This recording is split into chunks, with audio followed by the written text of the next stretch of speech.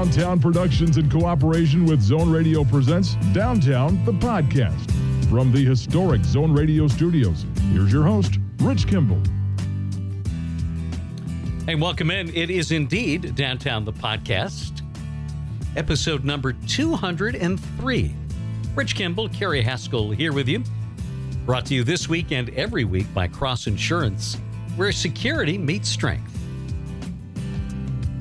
We've got a trio of talented guests for you this week on the podcast. In the second half, we talk with singer and guitarist Don Daneman, a founding member of the 60s pop group The Circle. You remember Red Rubber Ball, Turn Down Day? Yeah. Don talks about that. They were the opening act for the Beatles on their final U.S. concert tour, including the last show at Candlestick Park. They got their name from John Lennon, as a matter of fact. But Don talks with us mostly about the chance to do some new music with his former partner in The Circle, Tommy Dawes, who passed away several years ago. But there's a great story about how he found some Tommy Dawes vocals and turned it into a brand new song. All that ahead here on the podcast. But up first, a pair of talented brothers, twins, as a matter of fact, the Lane twins, Gary and Larry, who are models, actors, writers, producers, directors, have done a documentary previously called From Hollywood to Dollywood that involved their efforts to track down Dolly Parton to get a script in front of her. Well, this time around, Dolly is sort of the subject once again with a wonderful documentary called Still Working 9 to 5 that looks at the long-running cultural and entertainment impact of that film that starred Dolly Parton, Jane Fonda, and Lily Tomlin. Here's our conversation with Gary and Larry Lane on Downtown. Gentlemen, thanks for being with us. Hey, Rich, absolutely. Thank you for having us. We're glad to be here. Well, I watched the movie last night, and man, it was just fantastic. And I love the original 9 to 5, and I knew the impact a little bit, but no idea either at the roots, the genesis for the story, and then the impact that it's continued to have over the decades. Yeah, it was absolutely amazing. You know, we dived into this 4 years ago and, you know, never knowing that we would actually interview all of the originals, Dolly and Jane and Lily and Dabney Coleman. And then, you know, this is an archival documentary, so we dug up over 1,000, you know, clips and, you know, photographs. And so I think the fans are really going to enjoy it, but we also focus on a lot of the women's issues that the movie tried to highlight behind the laughter that are still being fought for today, which is kind of a really sad commentary on where we are. Well, it was eye-opening to me that the very title of the film, 9 to 5, was based on an organization that had formed to help women in those positions. Absolutely. And I have to give Camille Hardman as my producing and directing partner, and then my brother Larry is an executive producer. But we initially, me and my brother, we wanted to kind of look at 9 to 5 and document the life of 9 to 5 because it was a film, it was a TV show, it was a song, it was a musical, it was going to be a sequel. And then through reaching out to Camille, she really did a lot of research, and she found out about the 9 to 5 organization, and she found out about a lot of the issues that working women are still dealing with. So that's kind of why we say when the fandom met the feminism, it kind of turned into the film that we have today. I thought it was very interesting, too, that Jane Fonda and her producing partner, Bruce Gilbert, had come off two highly successful dramas, China Syndrome and Coming Home, and decided that they wanted to tell this story. And as Jane points out in the film, that it might only be acceptable to some members of the audience as a comedy. How important do you think it was for the success of the film for it to be something that people could laugh together about?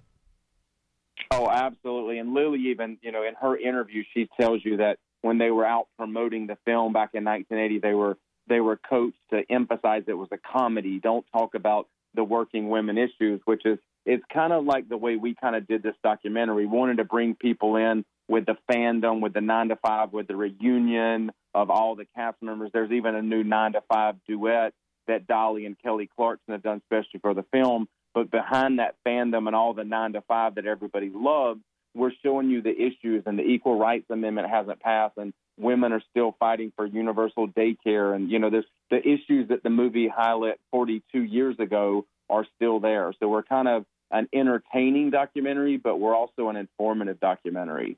You also point out in the film that the studio was not real happy with the idea of Dabney Coleman in that role as the boss, Mr. Harth. They wanted more of a movie star, and Jane Fonda and others pointed out your movie stars are your three women. They are the three leads, and that was something Hollywood wasn't used to.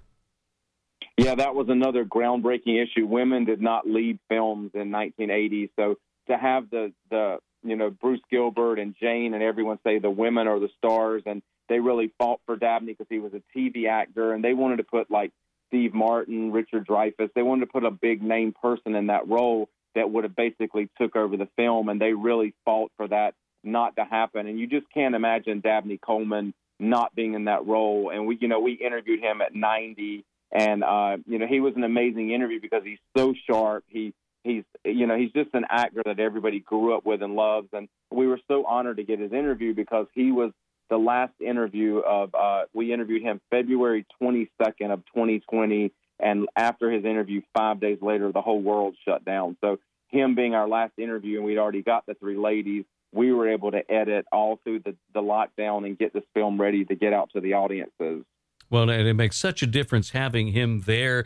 And the story also is fascinating, too, in the selection of a writer for the screenplay. Getting Colin Higgins, previously known for Harold and Maude, how important was that to the production success?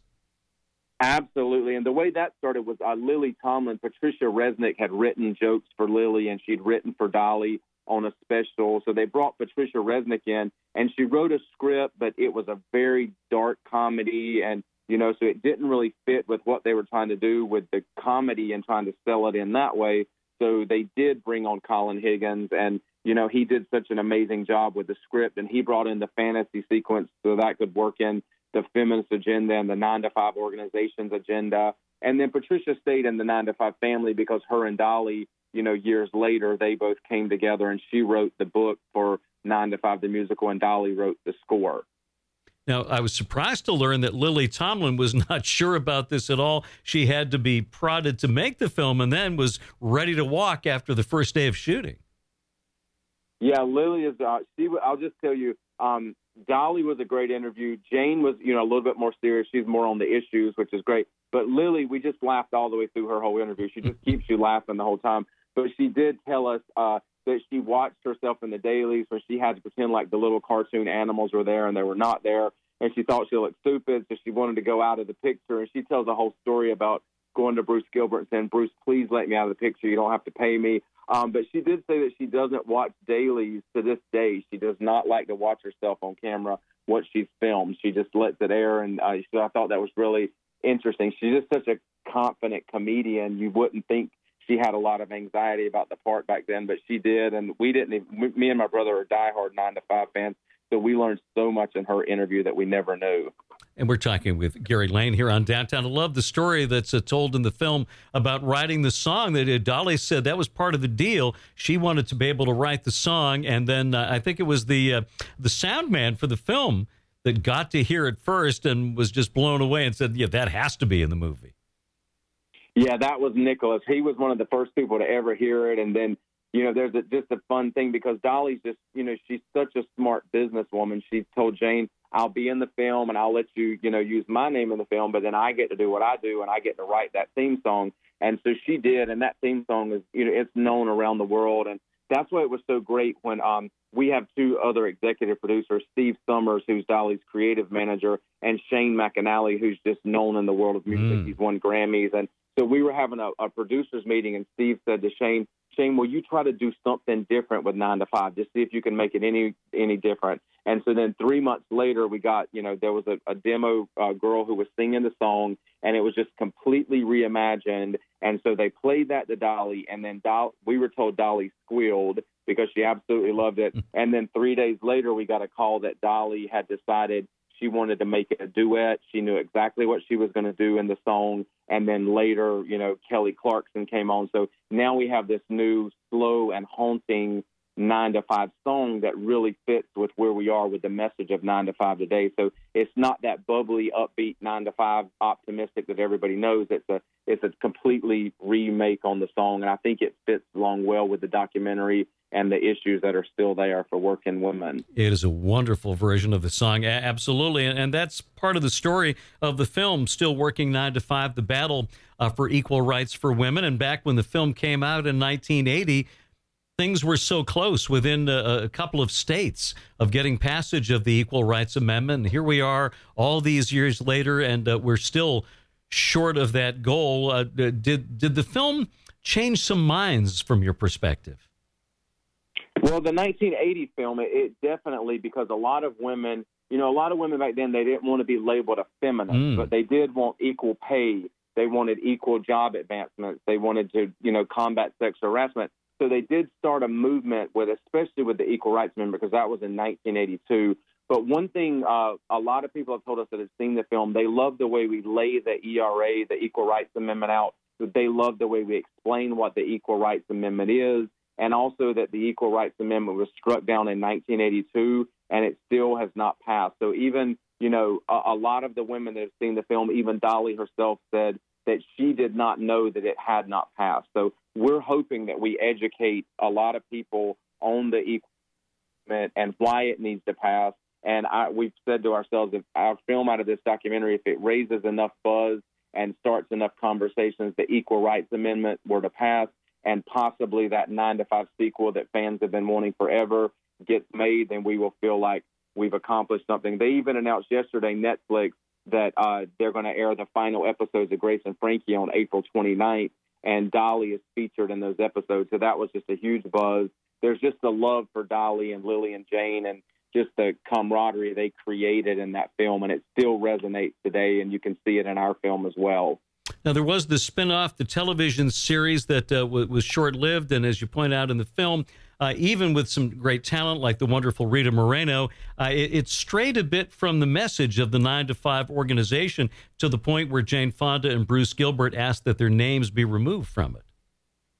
Yeah, unfortunately, it was the demise of the TV series, because a lot of the executives wanted to weigh in, and it was not written well like the way Colin Higgins had written the film. So, unfortunately, it was a part of the history that did not make a lot of movement there, because you would find yourself, rooting for the balls over the secretaries. And we kind of go into that just a little bit. We kind of have to follow the timelines of the 9 to 5 stepping stones as they played out in history, and we intersect them with the 9 to 5, with the women's issues, the working women. So we have a lot of intersections through both of those timelines that lead us up to present day and where we are with so many women having to drop out, of the workforce to take care of kids during the pandemic. And, we're kind of editing this thing in real time. We've been editing right along with history in the making. And they're even in Congress, there's proposals to strike down the Equal Rights Amendment, the deadline, that it's unconstitutional, because Virginia did become the 38th state to ratify in January 20th of 2020, which is what we've always needed, 38 states to pass it into law. But there's a deadline there that's still holding it from going into law. The show moved to Broadway in the early 2000s, and that's an amazing story.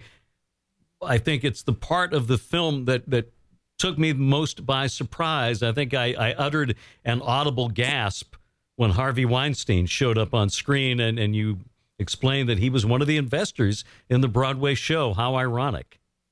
Yeah, I'm an investor and producer of the 9 to 5 show on Broadway in 2009, which was, several years before, Me Too and his court case. So it was jaw-dropping for us when we actually found that, and we made the decision as filmmakers to leave it in there, because it was a part of that, hidden culture back then that was covering up a lot of these. We left it in there. I will say the South by Southwest, every time we watched it, the audiences gasped. There were some boos, but we put the history up there. And then it kind of shows you that in 2019, when they took it to the West End, the musical, after Me Too, Harvey Weinstein, all of that had happened, it was received in a completely different way.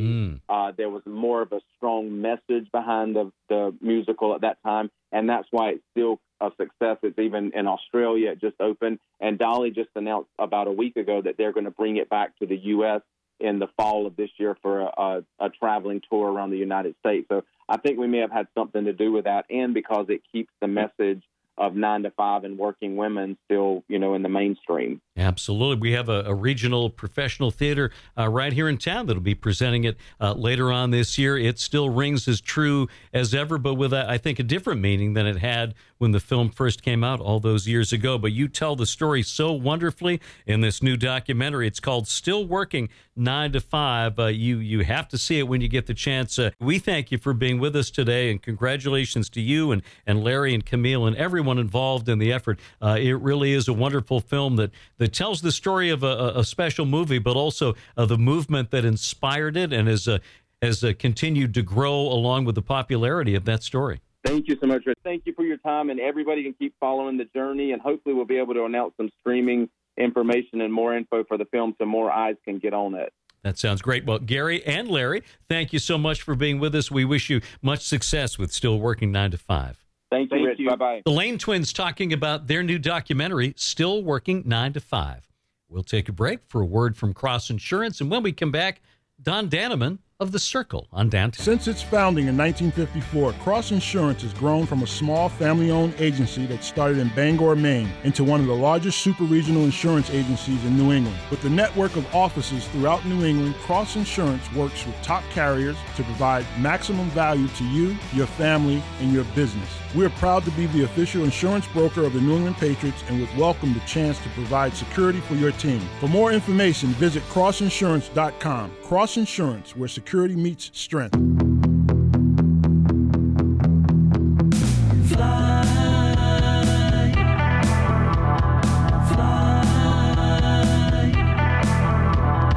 Carry that heavy and down the stairs. 1961.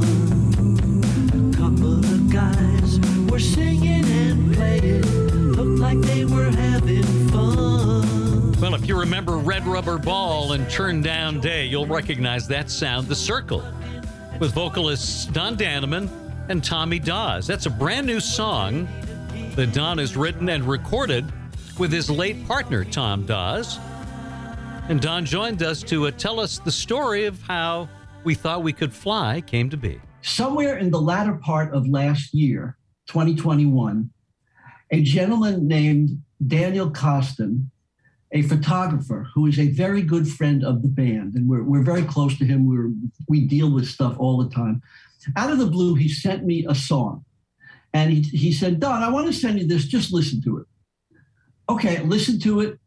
It was a song that it was pleasant. It felt like there was a 60s feel to it. It felt like there was some Beatles influence, some Beach Boy influence. And okay, fine. I email him back. Okay, why did you send me this song? What am I supposed to be hearing? And then he then comes clean and shares with me.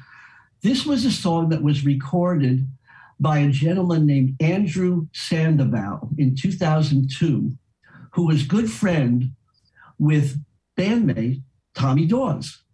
And Tommy is singing all the background vocals in this song. And I went, oh my God, now I'm listening to it again. And of course, now that I know it's Tommy and I listen to the background vocals, and I go, wow, of course it's Tommy. I recognize him totally. And now a light goes off in my head. If you remember the Beatles song, Free as a Bird, we all remember, of course. All right. Well, that song was done from a demo that John Lennon had done. Now, we know John Lennon passed, I think it was 1980, right. And this was mid-90s that they did this. Anyway, they took this demo, used John, and then enhanced it and made a new song out of it, and it was a big hit. I had thought after my bandmate Tommy died, I had thought to do a song like that, if I could ever get a vocal of his that I could do something with. So all of a sudden, I'm hearing these background vocals and I go, oh, wow. Daniel, can you contact Andrew and ask him if I could get those tracks? And I told him exactly what I wanted to do. Now, I didn't know exactly how it would turn out. I just had the basic thought in my mind to do it. Andrew Sandoval was wonderful. And he said, absolutely, take it, do whatever you want with it. Go ahead and do it. So he sent me the tracks of that whole recording, and I was able to pull off Tommy's vocals, all the thing. All right, so now I had them. Now, I didn't want to do the song, Andrew's song. I wanted to actually write something that honored Tommy and I, honored that friendship, honored the circle chain of events, the career that we had. And so I didn't know how it was going to go. So I basically had to take those vocals and work with them. Like, okay, take this section, put it here. Take that section, put it there. Take another section, put it here. And before I even wrote anything, I just put them in a way that I said, I think I can make a song out of this now. It was logical. And you only had, one actual word that Tommy sang, right? Yes. The whole thing was ooze. It was a background vocal, but the one word that he did sing was fly. So that gave me something to go on. So I said, okay, where are we going to go with the word fly? And we ended up with, we thought we could fly. And basically, the song goes as follows. I mean, I tried to make kind of a history of he and I and honor that. All right. So the song, it starts out 1961. Lafayette College. Now, of course, I'm going to give you more details than I can put in the song, but this is the gist of it. In 1961 at Lafayette College, freshman year for both of us, at a freshman mixer, the band that was hired, that was playing, took a break, and a couple of guys went in and picked up instruments and started playing during the band break, a couple of fellow freshmen. A friend of mine that I was hanging with, listen, hey, we're looking at this. He's Don, you got to go play with them. You can play too. So loved my amp down the stairs, which is part of the lyric of the song, actually. I love my amp down the stairs, and I asked if I can play with them. And yeah, come on, play. So we started playing, and it was magic. I mean, we knew the same songs of the time, Buddy Holly, Everly Brothers, oldie doo-wop stuff. And we started playing, and it sounded really good. Like we looked at each other, wow, we should start a band. And that was the birth of the Rondells, right? Exactly. That was the birth of the Rondells at Lafayette College that eventually became the Circle. So, wow. Okay. So the next part of the song now takes us up to the part where, once again, I'm going to give you details. It's not all in the song, but the gist is there. We really got good at Beatles, Beach Boy, the good harmony songs of that era. In 1964, at Spring Interfraternity Weekend, we were the rock band because we became the band on campus. The Rondells was the band to get for your fraternity party. We were the band. So we were the rock band at this big ball that had the Tommy Dorsey Orchestra as the big band and us, the rock band. And we announced we are going to do a Beatles show during one of our sets. And everybody knew us, of course. So that was a big deal. And we bought long-haired wigs. We all had short hair. So we got long-haired wigs, and we did a Beatles show. And that show was as good for us in terms of a big up feeling that entertainers get when you just hit a home run. And to us, it was a home run that was probably even equal to playing with the Beatles and having a hit record as the Circle. It was just mind-blowingly awesome. Anyway, Warren Covington, who was leading the Tommy Dorsey Orchestra, he was really impressed. And he thought, maybe we could combine your band and my orchestra, and you could step out and do this rock stuff. And he invited us to Atlantic City, where we tried it. Now, that didn't work because it was just not our kind of music to do this, legit orchestra stuff. But there we were in Atlantic City, and Tom and Marty and I thought, you know what? Why don't we see if we can get a job for the summer? This was spring in Atlantic City. Let's go around, see if we can get a job. Earl, original keyboard player, he was off in as an intern for med school, and he wasn't going to leave that. Tom, Marty, and I got a job at the Alibi Bar in Atlantic City on South Carolina Avenue off the boardwalk. I have no idea if it's still there or not. I doubt it. But and we played for that summer. And we also played the following summer, which is the summer of 65. And Earl was with us at that point. And at the very end of the summer, in walks a gentleman named Nat Weiss, who hears us and introduces himself. I'm Nat Weiss, and I'm partners with Beatle manager Brian Epstein, which we thought, you got to be kidding. You're lying. But he said that, and he said, come and, give me a call and maybe we can get something going. So now I can get into a lot of details of how that went. But as far as the song goes, the point is that 64 show got us to Atlantic City, got us to meet Nat, got us to meet Brian, got us the management contract with Brian and Nat, got us to play with the Beatles, this whole thing. So we thought we could fly. And we did. We really flew for a little while, but then we went our separate ways, and that's a part of the song. Now, before the end, there is, I'll call it the instrumental, but it's actually an a cappella vocal. And by the way, it's, for my money, it's the best part of the song. Those incredible harmonies and the falsettos are just, it's beautiful. Well, I was thrilled to have access to that because much of that vocal is Tommy, and that's actually what he did on that song that I got. But I was able to enhance it in a way that I was so thrilled to do. I thought, how cool is this? I took the organ part that everybody knows of Red Rubber Ball. Right. Ba, ba, ba, da, ba, ba, ba, ba, ba, da, ba. And in falsetto, along with what Tommy did, I sang the Red Rubber Ball organ. Ba, ba, ba, da, ba, ba, ba, ba, da, ba. And so, it just was thrilling to me to tie that whole thing together. All right, so now it's a great callback. It's wonderful. Yeah, thank you.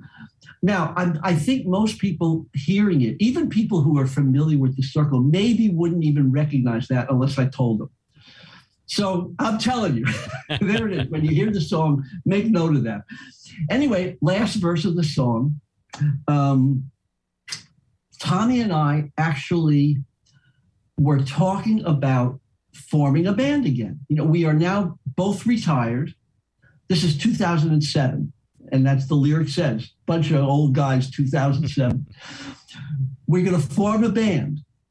He and his wife were about to drive out to Pennsylvania from New York, where my wife, Deb, and I were living. And we're going to spend a weekend and talk about redoing a band. Let's start a band. And I get a call that evening. Hey, Don, my doctor wants me to have carotid artery surgery, but he didn't want me to wait, so I'm going into the hospital tonight. It's a simple operation. It's maybe a 45-minute operation, but I'll be out for the weekend. So we'll come out next weekend, okay? So, yeah, okay, well, be well, take care. And he dies on the operating table that night. Well, I can't tell you. I mean, a sudden, unexpected death of someone that you really care about was devastating. And I remember I was on the phone with original Rondell keyboard player Earl Pickens, who is actually a retired surgeon now in Gainesville, Florida. And we basically cried all night on the phone. How could this happen? So anyway, that's the song. That's where it came from. And I found myself tearing up as I wrote it. It was such an emotional thing. And so what I did is I did a bunch of video takes, lip syncing the song, which our wonderful video editor was able to mix and match and do. And then we got a whole bunch of old pictures and we put them in. And my instructions were to him, I want you to take individual shots of Tommy. Now we can do other stuff too, but for instance, the first thing that I sing is the word fly, which is the one thing that Tommy actually sang. So he sang, I got it by himself, and I got it as a group. And when you listen to the thing, you hear that. So whenever we sing that single fly, that is basically Red Rubber Ball harmony. Even though now the song sounds nothing like Red Rubber Ball, and it wasn't supposed to, but those two parts, that's Tommy and I. Oh, and it's got that great circle sound to it. Exactly. And I was so thrilled to be able to do that. So here we go, fly with that original. Those are the two parts of Red Rubber Ball. I start out by myself, he joins me, and there's that circle sound. So able to do that. And then his oohs were really nice, melodic oohs. And I made sure to mix them up where you could hear them. And then on the chorus part, it's like, we thought we could fly. Well, there I was able to get a group harmony thing with him, singing that. So to be able to one last time sing with Tommy I get emotional talking about it now. It was just a very special thing for me. And I just wanted to share it with people. When you're in the studio putting everything together and you hear that sound come through the speakers of the headphones for the first time, you must have just flashed back 50 plus years and thought, oh my God, we're together again. Oh, exactly. I have so many memories of Tommy and his music and the way he approached it and what we did together, and even on the videos, when I look at the pictures of us together, and there's a few videos of us together, like from Hullabaloo and Hollywood Palace, those videos. And you can even see when we look at, now we're on national television doing this, and we look at each other and smile, kind of laugh. And when you see those videos, I go, oh my God, yeah, we really loved each other. It was a very special relationship. It's amazing, too, to me that you both, even when the circle broke up, you both went into, among other things, writing and recording commercial jingles, both of you, with great success. We did. It was I was very tickled, I don't know, to have been able to get into that, because when many people maybe know this or not, but most rock groups, even with a hit or two, don't make a lot of money. And I will be candidly tell you, the Circle never made a lot of money as the Circle. And so here we are. Now, I came from a background of like business. My dad had a sheet metal business. There was that concept of like, you have to earn money, you got to earn a living, da, da, da, da. And I was really torn as the Circle was breaking up, where to go. And once again, I'm going to give Tommy credit. He got the commercial thing going. He formed his own commercial production company. And I watched him do that. And I thought, I think this maybe is a way where you can be legitimately in business and in music, because I really did love my music. I didn't want to leave it and actually make a living. And both of us did. So it was an interesting transition, but it enabled us to stay in music. And then when we were actually talking about getting back together again before he passed, we both still had a very intense music background that we could. I can't imagine where it might have gone, but because we both continued that music experience. We're talking with Don Daneman here on Downtown. Last time you were on with us, you told the wonderful story about the meeting with Brian Epstein and him presenting you with the name of the band that John Lennon had come up with and then the unusual spelling. And we didn't get a chance to talk about you out there touring with them and you guys playing for that absolutely final concert that the Beatles gave. Nobody knew at the time at Candlestick Park that would be it. But I understand that George Harrison at least dropped some hints that this might be it. Yeah, he did. He did. You know, he was kind of walking around with a camera and he was taking pictures. And, you know, we asked him, you know, like, wow, you're taking, I mean, are there enough press pictures here? You know, like, he says, well, you know, we don't know how much we're going to play anymore. Could this be the last? Maybe this is the last time we play.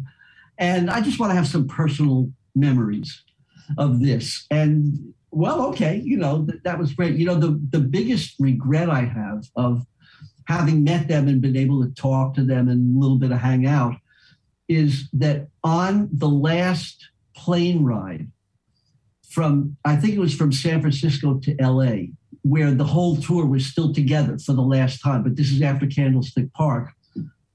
Everybody was taking pictures with the Beatles, and they were really nice. They would pose, you know. I mean, it was very loose. The plane was just open and loose, and they were all around and taking pictures. And for some really stupid reason, we didn't want to be looked at by them as, oh, we're just silly fans of the Beatles, you know. So we didn't take the pictures. And so unless somebody has one, and if any of your listeners have a picture of any of us with an actual Beatle, please send it to me. I'd love it. The only picture that I have ever seen that where I'm sort of with a Beatle is, I think it may have been in LA, but I'm not sure what stadium it was. But it's back on from the field, looking at the stage, and here I am, leaning against the stage, looking toward the camera. And it wasn't a picture of me; it was just a general picture. And George is walking kind of right in front, as in he's about to take the stage. Wow! You know, so but it's not a picture. I mean, in all candor, it's not me and George. It's a picture of me with a picture of George, but I'm in it right back there, a little bit. And that is the only picture that I'm aware of any of us with it where there's another Beatle in there. Now, there are pictures of us on stage, and you certainly can see the Beatle drums and that kind of thing, you know. But like I said, I'm going to repeat, if anybody out there has a picture of any of us with any of them, send it. How ironic, too, that it was the Beatles, Paperback Writer, that kept Red Rubber Ball out of the #1 spot. Yes, it was. And that was when we do our show. Now, we have 2 hits, obviously. We have Red Rubber Ball and Turn Down Day. Now, that's our main reason for being there. If you're a 60s artist and you do a show, people want to hear your hits. Okay, we have 2 hits. Now, what do you do in between?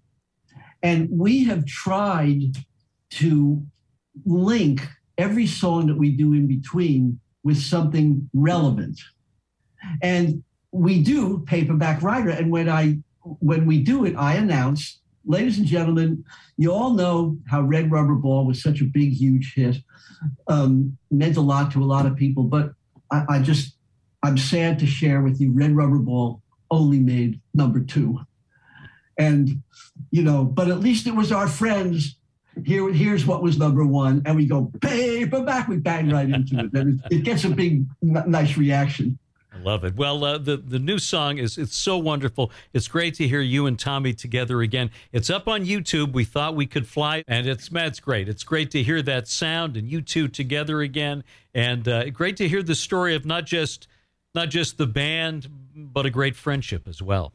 It was very special, and I'm thrilled to share it.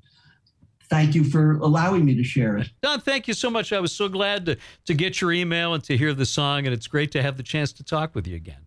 Well, and once again, thank you for responding, and I'm honored to be able to share. Bye. Well, what a great story and a terrific song from The Circle. Don Daneman, Tommy Dawes, and We Thought We Could Fly. Our thanks to Don for joining us this week on the podcast, and thanks to the Lane twins, Gary and Larry as well. Check out their film, Still Working, 9 to 5. Downtown brought to you every week by Cross Insurance, where security meets strength. And we'll see you next time right here on Downtown.